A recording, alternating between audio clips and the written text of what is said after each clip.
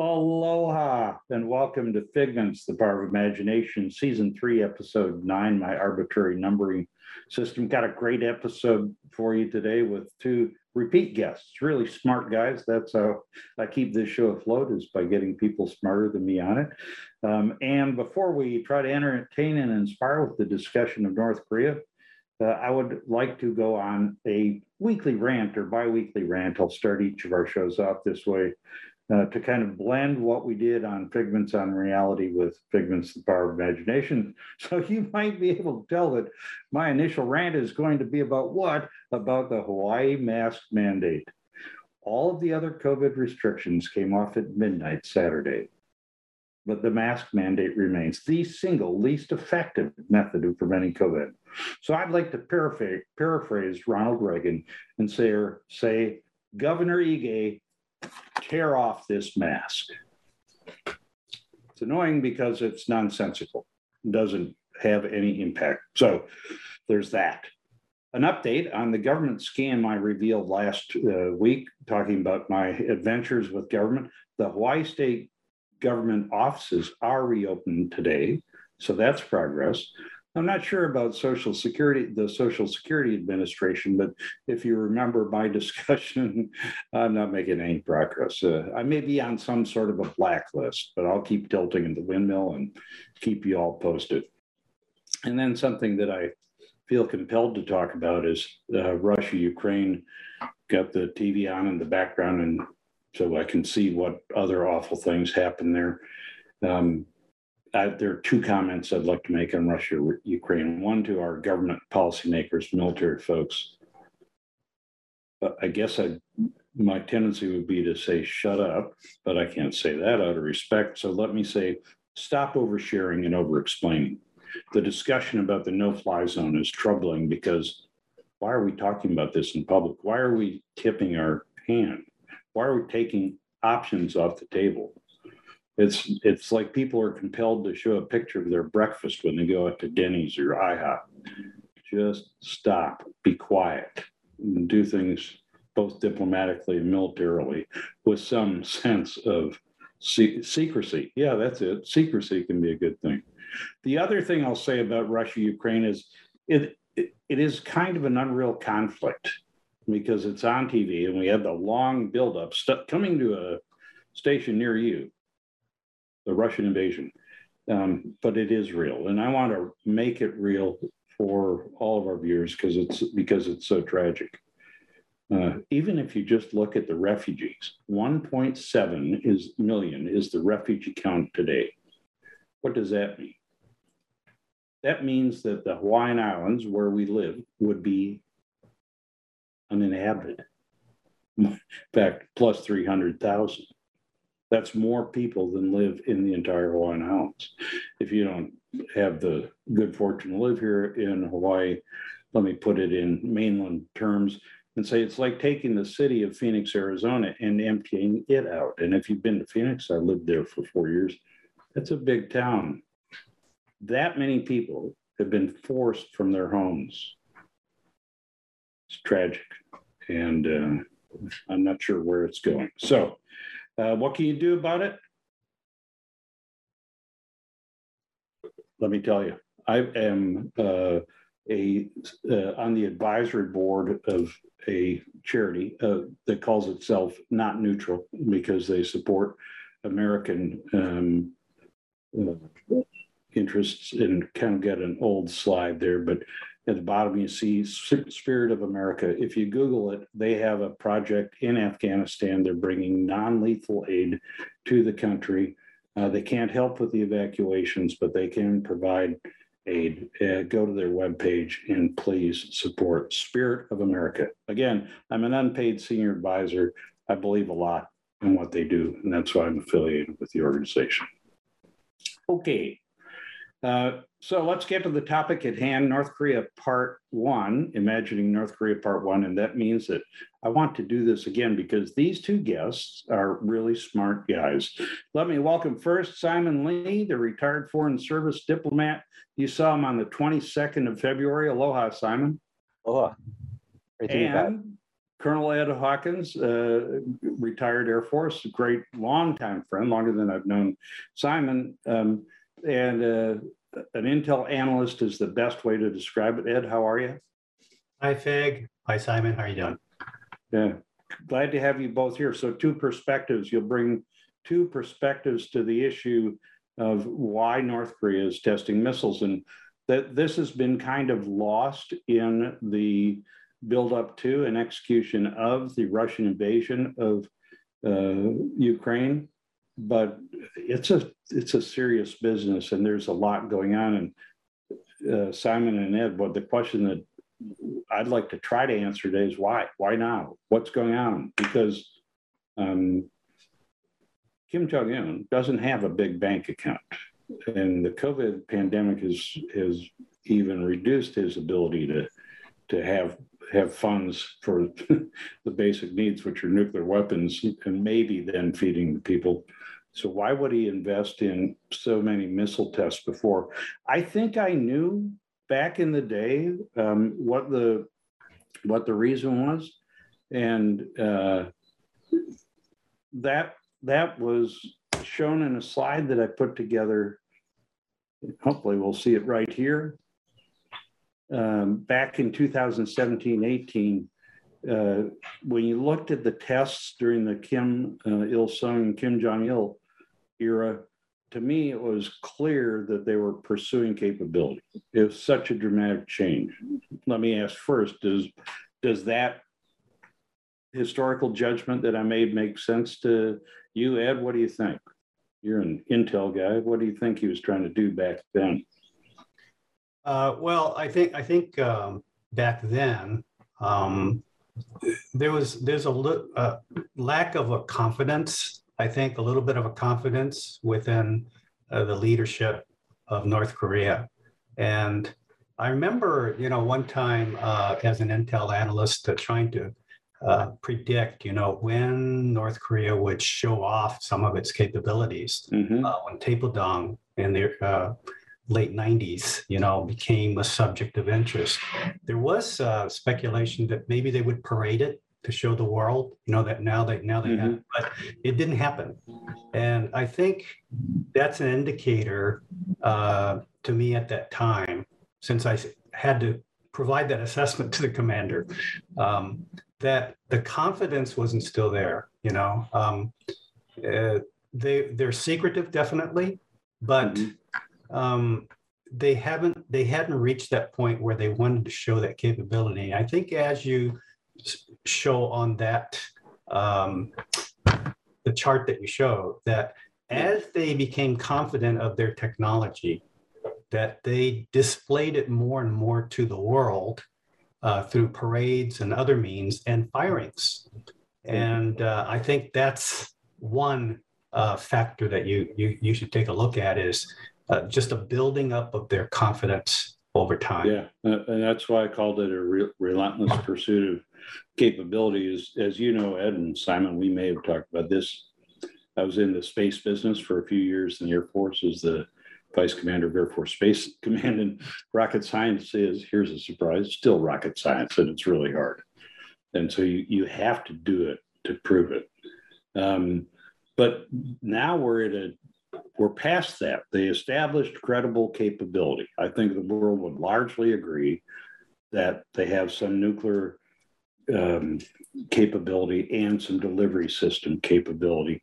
But now we're seeing a spate of tests, and I've got a list here. I'm not sure it's complete. I might be missing one because it's really hard to find information, and I'm no longer in the secret squirrel loop.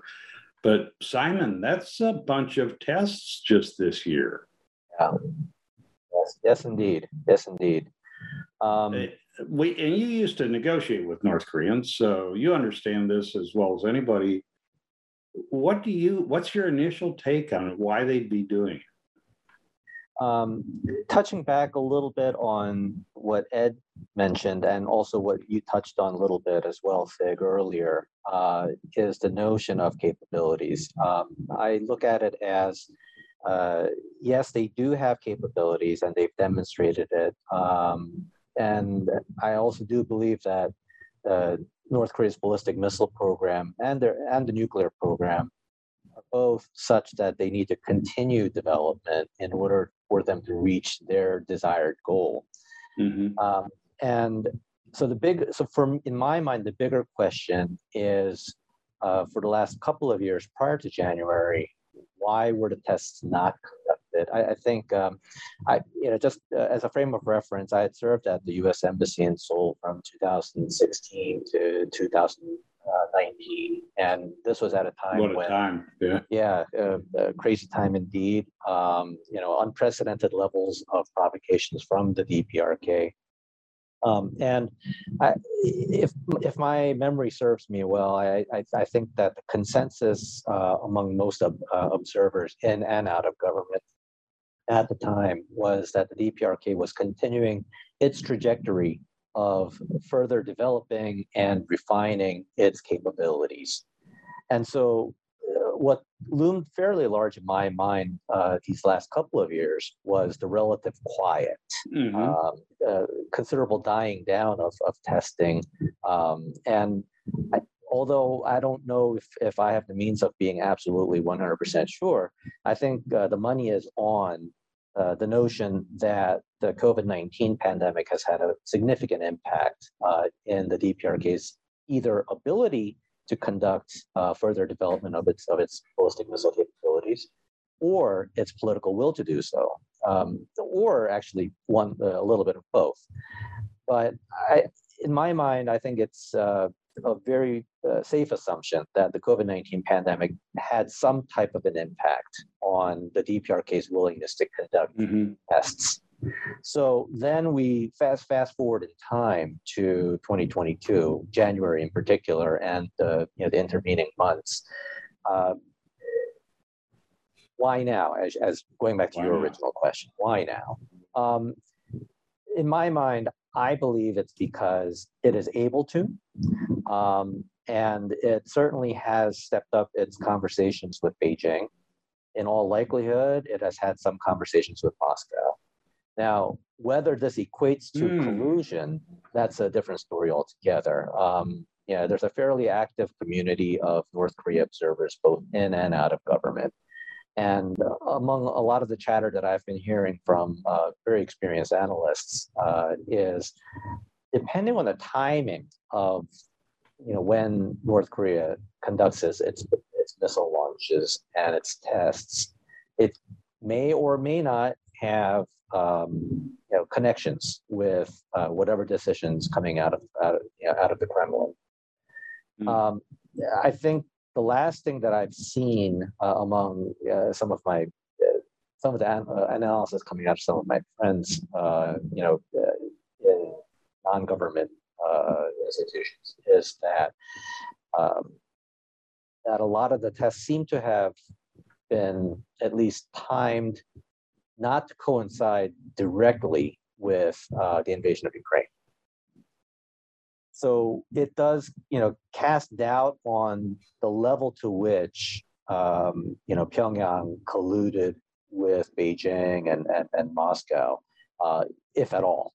Yeah. But I think that there are some, useful things to think about, some data points out of this entire phenomenon. And one is, again, going back to what I said earlier, why did it wait until January 2022 to break the moratorium and resume testing? And two, Pyongyang stayed relatively quiet, of course, around the time of the Winter Olympics, in all likelihood to save some face for Beijing. And then three, at least as far as I know, none of the tests have really coincided directly with the invasion of Ukraine. So it casts somewhat of a doubt on, 100% direct collusion or, a pre-negotiated, pre-rehearsed set of provocations or invasion by the Kremlin and Pyongyang. Yeah, well, Simon, I've got to say that I've always been very skeptical about the notion of global conspiracies, because it's difficult enough, and we're going to talk in the latter parts of today's episode about decision making in North Korea, but it's hard enough to get agreement in however big or small your circle is to do it. But having said that, I think that whether he was asked to or not, the odds are that Kim Jong-un elected not to mess with the Winter Olympics of his big neighbor and to some degree big brother, China. And that explains the pause, which to me says it may just be a pause. And in fact, on March 5th, I think it was, we had another test. So I think now I'm going to give my assessment. We talked about this, and I don't know that I'm right about this, but it's something I've come to believe over my years of looking at Korea. And Ed, I'll ask you to respond quickly. My view is that part of the motivation is inattention from the United States, which, by the way, is only going to get worse as we're so focused on Europe and Russia, Ukraine. That when you look at North Korean priorities, certainly not feeding the people, but the U.S. plays a central role. We are the raison d'etre of their regime, the foundation of the regime's legitimacy, such as it is. We're the big bad wolf bastards, as they call us in their propaganda, and we need to occasionally be brought into the public eye to justify the suffering, sacrifice, and repression that they go through. And we use the word provocation, but they're not really, because we're training a puppy in our house, as Ed knows, having met Ace the Wonder Dog. I don't know that they're trying to provoke, but they have to at least get interaction. Ed, what do you think of the notion that the U.S. is key to North Korean decision-making, a key consideration, if not the only one? And I'm sure it's not the only one. Yeah, I agree with you. That is a big factor. And that has a lot to do with it. If I could, I'd like to just dovetail onto that and maybe offer a slightly different perspective to Simon's, focusing more internally, to North Korea, because they do a lot of things internally as well. And maybe we're going to talk about this, but the decision-making parts of the strong parts of North Korea, the army, the Korean Workers' Party, and the leadership at the very top level, that there is, and I think I mentioned it to you before, there is some competition, if you will, amongst those to get the good graces of the leader. And the hiatus, although Simon explained it very well, that there was a time, during the Trump administration, there was this love fest, right? So 4 years of a policy which I don't think the military or the Workers' Party really liked, because this constant war or adversarial relationship with the United States is what drives them. So This was an aberration, during that time. And this new push to showcase their missile capabilities, and they've showcased a lot. Including 1960s Polaris missile type submarine launched ballistic. They don't even have a submarine to launch it from, but they show it, So they want to show this capability.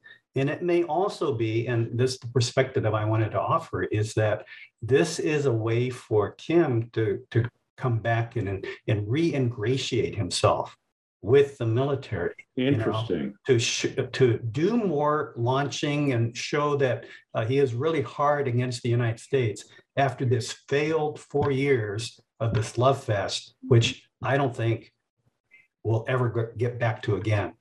So that may be a part of their calculus as well. Hard to imagine a return to that period. And frankly, I think it's a lost opportunity on the U.S.'s part.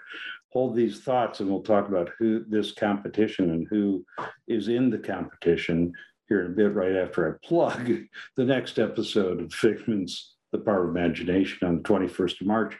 I hope to have a good friend of mine who's starting an institute focusing on practical policy. He's going to look initially at climate change, but really the question is, are we making decisions that can be implemented in our governance?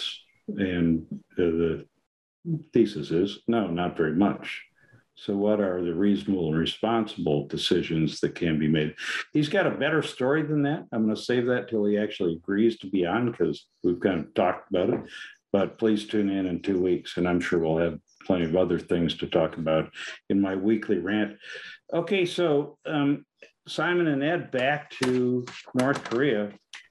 Who's in charge was a big question when Kim Jong-un came into power. But to the casual observer, it sure seems like he's in power. You know, he eliminated his uncle, his half-brother got assassinated, but he's also done a lot of purging and restructuring that solidified his power. But that doesn't mean there aren't organizations, as Ed said. So Simon, other than Kim Jong-un, first of all, let me ask you one question with a one-word answer, and then we'll get to the road. Does Kim Jong-un have absolute power as the dictator of North Korea? Yes or no? My answer to that question is the capital of Nebraska, which is Lincoln. There's your one word. Does he have absolute power? I do think that it depends somewhat on your definition of absolute power. And I know that sounds counterintuitive, but I do think that the way the DPRK society and its government operate, there are different gradations of absolute power. Mm-hmm. I think that certainly in the symbolic, political sense, he has absolute power. In practical terms, I don't believe he does. That said, the degree to which he can exercise power is certainly, I think, undoubtedly, quite significant. And I think looking at the various organizations in the North Korean government, bears scrutiny. And I do believe that they play significant roles in the decision-making process. And then, one additional thing we can add to it is, with all aspects of North Korean decision-making, there is always an external factor as well as an internal factor. Mm-hmm. So what it does, it particularly in matters of national defense, foreign policy, national security, the DPRK has a tendency to pay very careful attention to how its actions are perceived abroad, and most certainly how it is perceived domestically. So in what circles, this you don't just go have however many tests that were of like 9 missiles total. I think it was 6 tests, 9 missiles, if I remember correctly. That's a big deal. That's a program. You got to move assets. You got to spend money when you're trying to, get through another bit of a famine, if there's such a thing. So there are some deliberations about what's the right thing to do. It isn't just Kim coming down and saying, we're going to do this. What body would those deliberations occur in? And either Ed or Simon, is that in the party? Is it in the one of the committees or departments of the party? Is it probably not in their unicameral Supreme People's Assembly? Which office was burning the midnight oil in December to get ready for the tests in January? Ed, I'll start with you. Any idea? I don't. That's an area that I really haven't focused on. But as I mentioned to you before, I agree with Simon that the capital of Nebraska is Lincoln. Good job.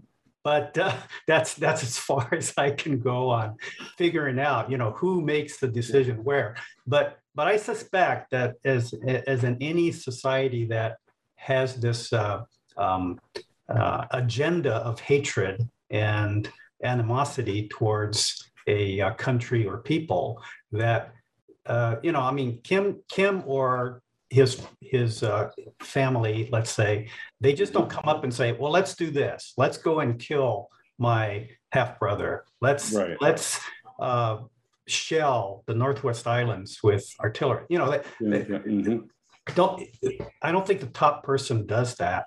It's these organizations that come with ideas, options on what to do, and they're selected, and I think that Kim and his inner circle will be the final decision makers. But I think that's how these programs well up, including the missile test. It has definitely internal message as well to the people here. We're strong. It also has messages to the countries surrounding them and to the United States, although deterrence-wise, several missiles with nuclear weapons, that's not enough. I mean, I believe that Kim himself feels that if he started something, he's not mad enough to think that he could get away with that because his country would be destroyed.